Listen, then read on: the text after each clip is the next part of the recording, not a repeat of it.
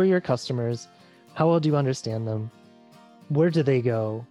What do they need? And how can you reach them? Understanding what are your customer needs are and how you can serve them is the, the part I'd underline there. And that's something that I think a lot of businesses forget about and get stuck talking and either talking about themselves entirely or doing what I call random acts of marketing, where, like you said, you get tactical and you say, hey, my competitors are on Facebook or LinkedIn or whatever it might be. I'm going to do that. But is that really serving your customers' needs and how you can best serve them? That's the question to be asking. The following podcast is brought to you by Thrive. Manage, run, and grow your business all from one dashboard using one login. Small business runs better on Thrive.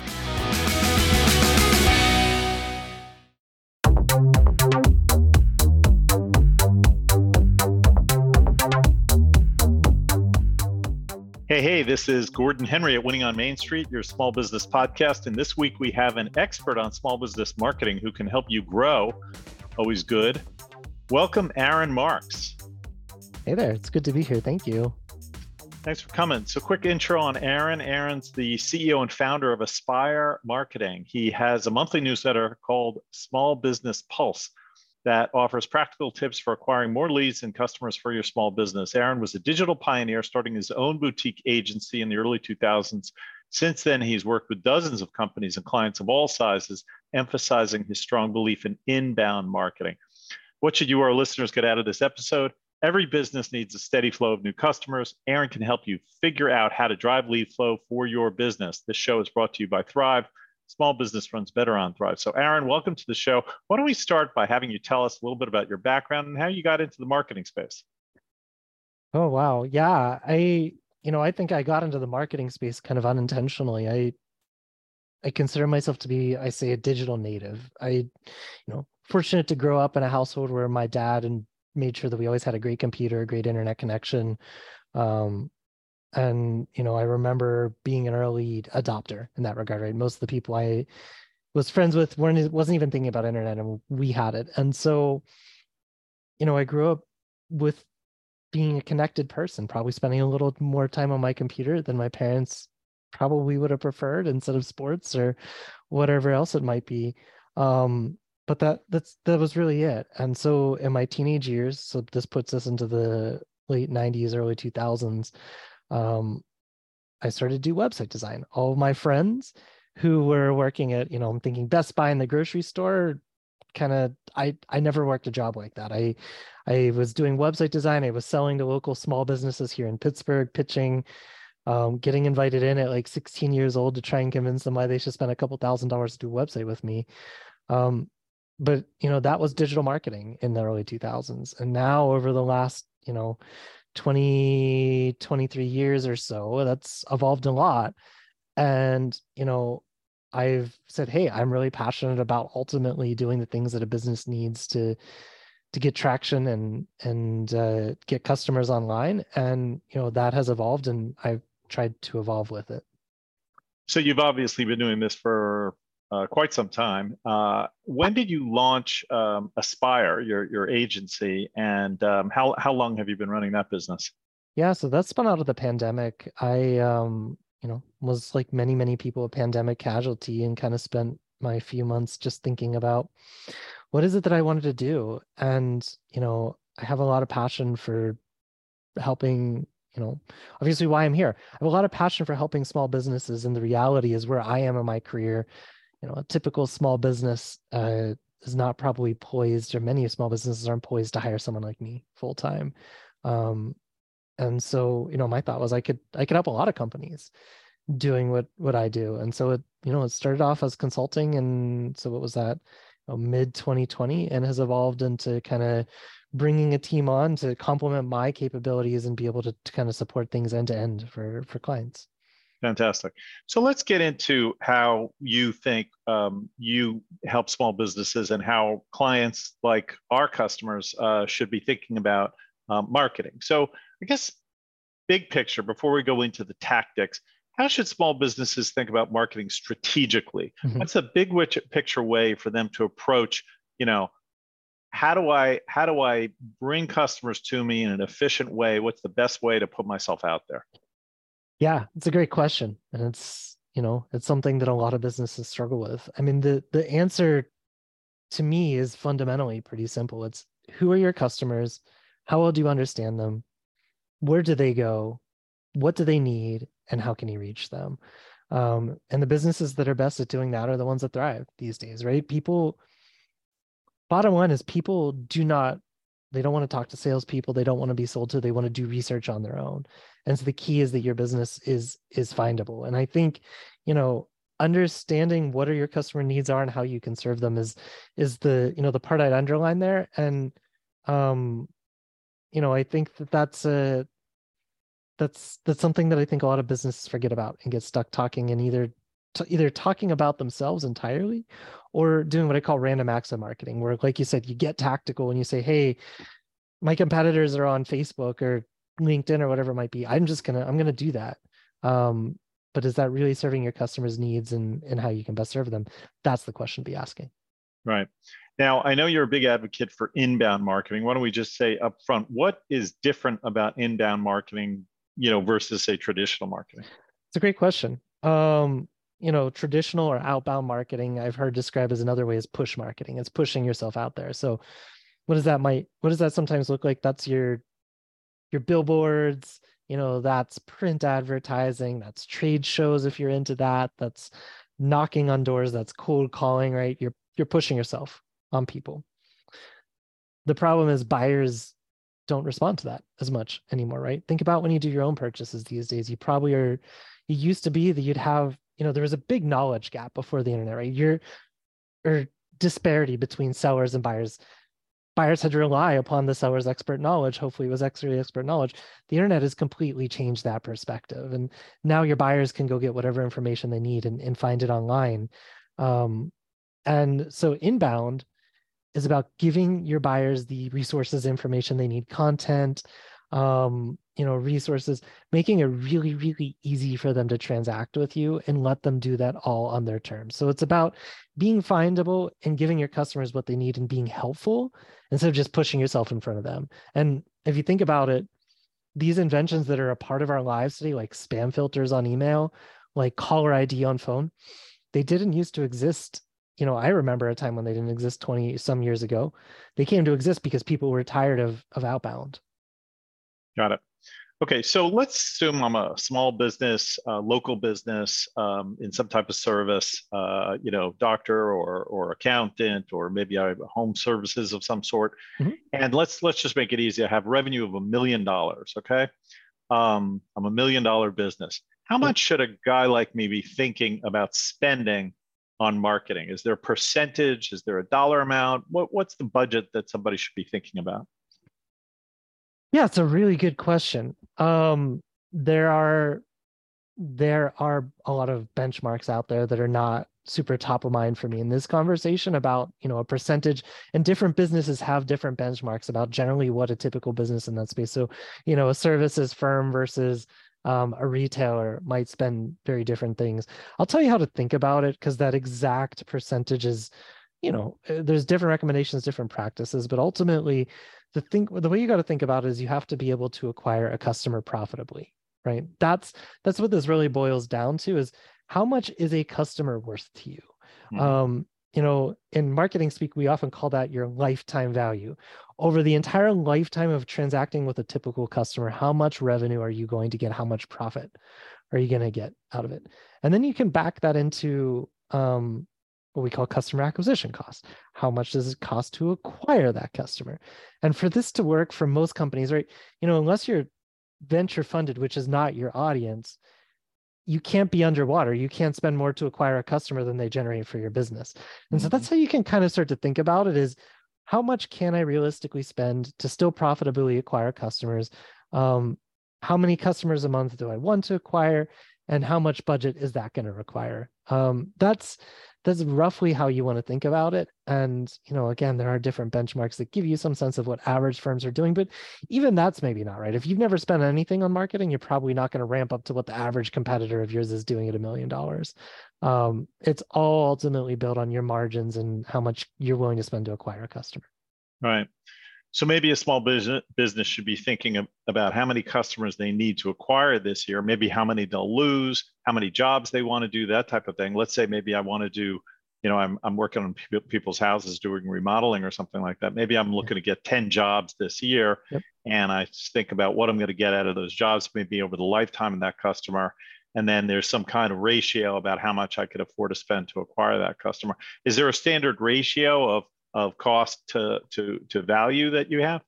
Yeah, I often 2 to 1, 3 to 1. I mean, again, very, very business dependent. There are certain businesses that are willing to do a lot more than that. But that's your customer acquisition cost. Or sorry, that's the ratio of your profitability to your customer acquisition cost. Right. Value created or profitability to the cost of acquiring. Yep. Okay, that's Yep. good. All right. Switching gears a little bit, how important is it for a small business to have a customer database? I mean, when I think about their marketing, you want to have a database of your customers so you know who they are, so you can manage the ongoing communications, right? It's not just the upfront, there's ongoing communications, right? Yeah, so that's, I mean, I think what you're kind of alluding to here is the concept of a CRM or something like that. And I just fundamentally believe that is, to me, that's table stakes. I was just writing a social post last night actually about this, and I was kind of saying to myself, or the theme of the post is 10 years ago it was cool and hip to adopt CRM. In 2023, it's not optional, right? Your competitors are doing it. Working out of spreadsheets is inefficient. You don't get any insights or practical knowledge out of spreadsheets. And so having some sort of database, having it managed in a thoughtful way is going to make your business more efficient. It's going to allow you to do better reporting. It's going to allow you to do better marketing as well, right? Because you can't just market to anybody. You've got to have a database that you're marketing to. Now, you talked about inbound marketing before, but a lot of people think about marketing in terms of things like search, social, display. Do you, in your consultation to the small business, adopt those strategies as well? The search, social, display, things like that? I think all those are really important levers. And I think they all have different value and different things, right? I mean, I think the statistic is something like 70% of transactions start with a Google search these days. So, especially when you're talking businesses that serve a geography, right? Local businesses.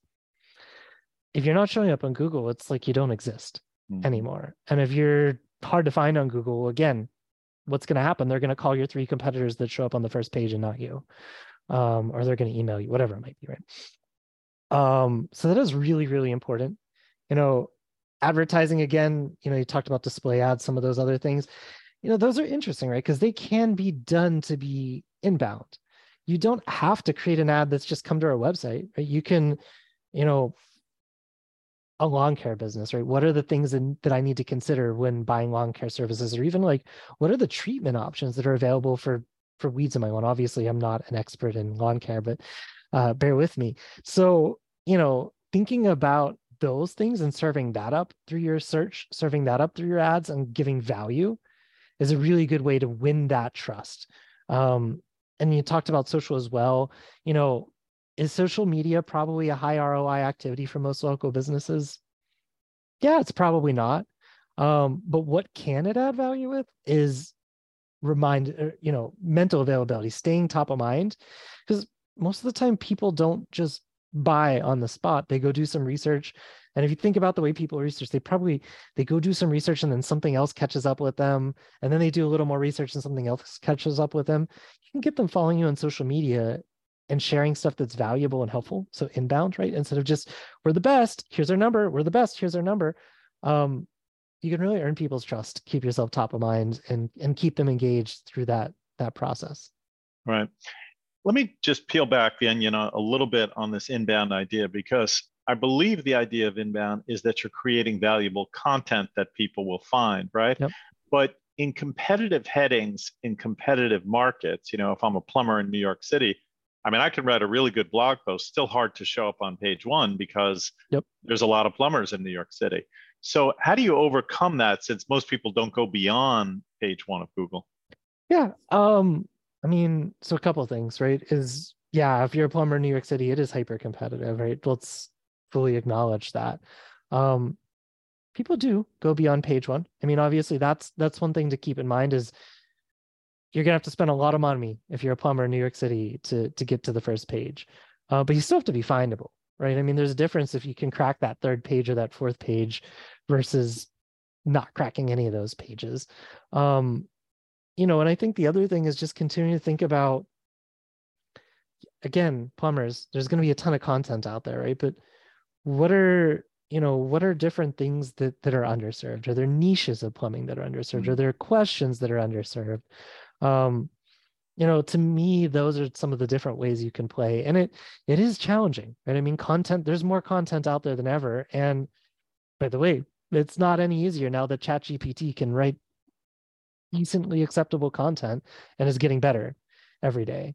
But the more helpful you can be, the more you can be findable. That's a big thing. And in marketing speak, we talk about this concept of the long tail, right? The long tail is maybe plumbers in New York City probably gets 10,000 searches a month. But gosh, I'm kind of showing my lack of expertise, but there's probably specialty plumbing services that I'm not thinking about, right? Drain snaking or something like that maybe only get 300 or 400 searches. As a result, they're less competitive. And so as you work your way down that long tail, which is just basically you think of like your graph of how much search volume something gets, and like plumbers in New York City is up here, your long tail goes like this, right? And it goes lower and lower, but there's a lot of it. That's your other opportunity is, can you identify things that are more niche and try to rank for them and maybe crack into that vaunted first page there? Sure, makes sense. Yeah. Now, what about word of mouth, I guess I'll call it, or free marketing? So many businesses, you talk about marketing, spending on marketing, working on marketing, and they say, well, my customers love me and I only do business by word of mouth. And maybe there are a lucky few out there who really can do that. Yeah. But what do you tell customers who say that in terms of what else they need to do? So the fun part is that this can all play into each other, right?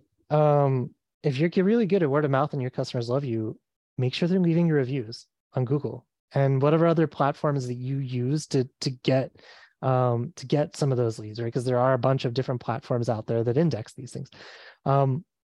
Those reviews are signals, by the way, to Google. So if you're getting good reviews and you're fueling all of that and you're closing that loop and getting more referrals, more reviews, that's going to feed everything else you're doing. So this all interplays into each other. But I think you're absolutely right. I think that does have a role to play. And I think another thing when I've worked with local businesses, just ask for those reviews, right? If I could leave you with a piece of advice is ask for those reviews and ask for those referrals, because a lot of times you just get them. But if you ask for it, you're going to get more. And I think that's the overarching theme, though, is all of this stuff interplays in a digital era. The impact of a bad review is really significant.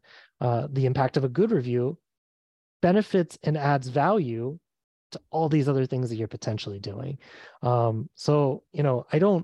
guess bottom line is I don't think of these as ors. I think it's and I think, again, you've got to figure out based on your customers, what are the most important things you can do within your budget, within the customer acquisition cost, all of these things that we've talked about.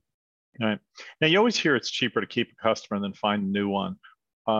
How should small businesses be thinking about keeping, of course they should do a good job when they have the customer in front of them, but what should they be doing from a marketing perspective to keep that customer coming back? Yeah, so the goal is to just, is to keep yourself top of mind without being annoying, right? That's ultimately it. Is you don't want to annoy people, because guess what? 2023, the law requires that people can be able to opt out of emails. If you're doing texting campaigns, the law requires even more strictly that you be able to opt people out of those. Social media, people can unfollow you. So this is one of the challenges of a lot of businesses that are just think, hey, I'm just going to go be active on social. I'm going to post like pictures of us and talking about our promotions and all. People have no reason to follow that, right? There's no reason to engage with that type of stuff. You need to do those types of things, and they're valuable to do, but you need to balance what is the right frequency, how do you add value, and if you can do that, so email marketing, social media, those are things that you can use to keep your business top of mind. And that's really the play here, right? Is I think a big shift for me that's happened over the last few years. I used to think marketers' job is to like get people to come buy from you. I've increasingly kind of settled on people buy when they're ready to buy. Hmm. Marketers' job is to make sure that when people are ready to buy, they can find you. And when they're not ready to buy, you can keep yourself top of mind so that they don't take their business to someone else. Right. LinkedIn has an institute that describes that concept as mental availability. And that's really it. Whether it's with existing customers and new customers, you need to keep yourself mentally available, but you have to do it persistently, but not annoyingly. And you have to strike that line. Right. I don't ever want to hear a mattress ad until I'm ready to buy a mattress, and then suddenly I'm looking furious, constantly to find the best mattress, right? So it's when I'm ready, I'm really ready. So, Aaron, why should a small business hire a marketing agency? So it's a great question. I mean, ultimately, a small business can't become an expert on all of this themselves. And you may hire someone, but one person can't be an expert at all of this stuff themselves, right? SEO is a really specialized discipline. So we're talking about search engines and rankings. SEO stands for search engine optimization, right? Your ability to land on that first or whatever page on Google. That's something that is super specialized and it changes every single day. Google literally updates its algorithm weekly, monthly, things like that. And so you're constantly battling that plus competitive pressure. Ads. Google makes it really easy to get started with Google Ads. But to really be successful and maximize the platform, it's an incredibly complex platform. Content. Do you have the time to write content? Do you know how to write content that ranks for SEO? These are all specialized skills, right? And that's the advantage that an agency brings is you're going to get a team of people who are special experts who've spent a large chunk of their career honing in on certain skills. And, that's not easy to do, whether you're trying to do that yourself or whether you go say, hey, instead of spending money on an agency, I'm going to hire someone. That person's going to have certain skills, certain strengths, certain weaknesses, but it's not going to cover. It can't, by the nature of just, human skill sets, cover all of those things. Right. I guess I could do my own taxes or cut my own lawn too, or even do my own plumbing, but probably wouldn't turn out that well. That's right. So at your agency, Aspire, tell us a little bit, who are your clients and, what are your typical jobs look like? Yeah, we do serve a little bit, we skew pretty heavily toward the B2B sector. Worked with some B2C clients as well throughout, but definitely due to my career background, have a pretty B2B slant.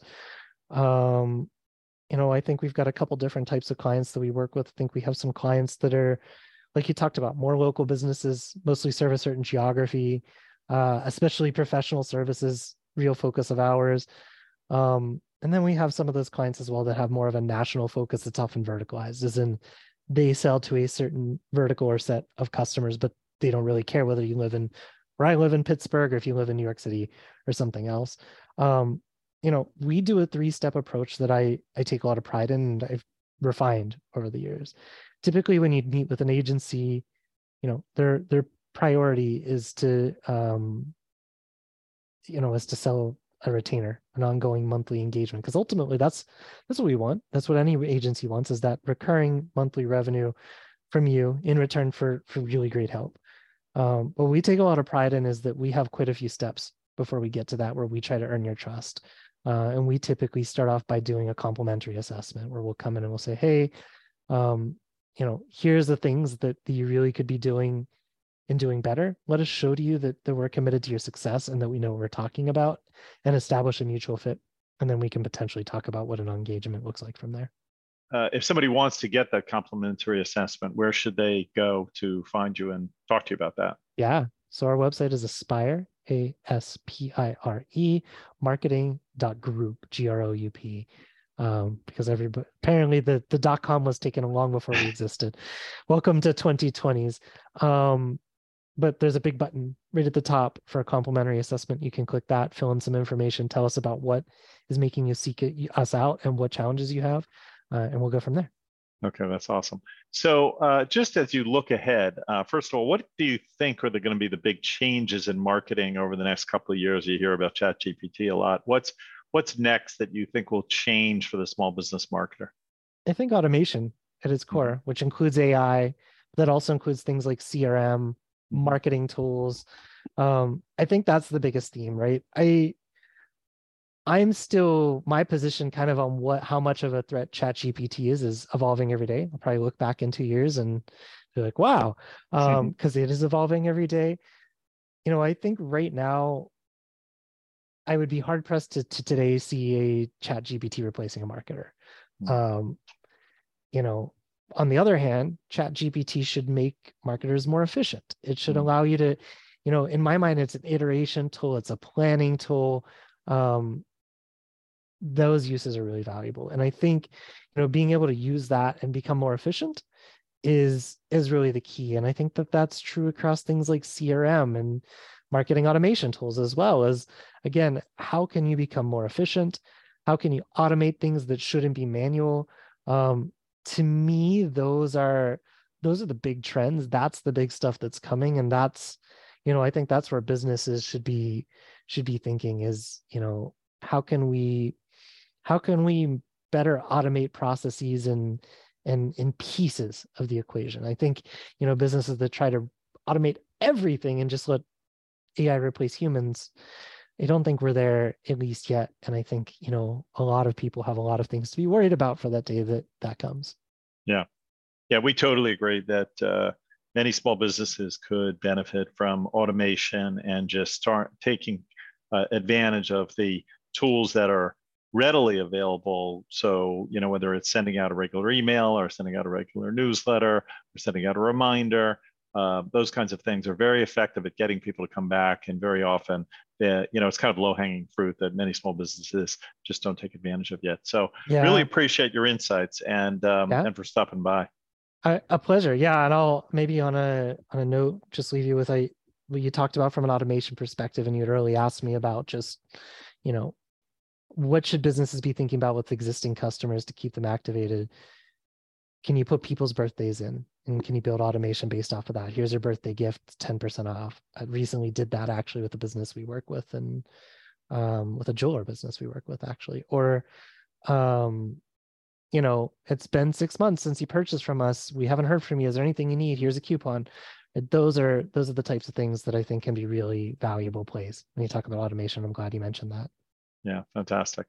Well, Aaron, thanks for coming on the show. Really appreciate it. Great to have you. And I hope some people will look you up at aspiremarketing.group. Is that right? That's it. I appreciate you having me. Thank you.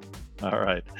And I want to thank our producer, Tim Alaman, our coordinators, DeEtte Barnett and Daniel Huddleston. And if you enjoyed this podcast, please tell your colleagues, friends, and family to subscribe. And please leave us a 5-star review, which would help us in the rankings. So small business runs better on Thrive. Get a free demo at thrive.com. Until next time, make it a great week.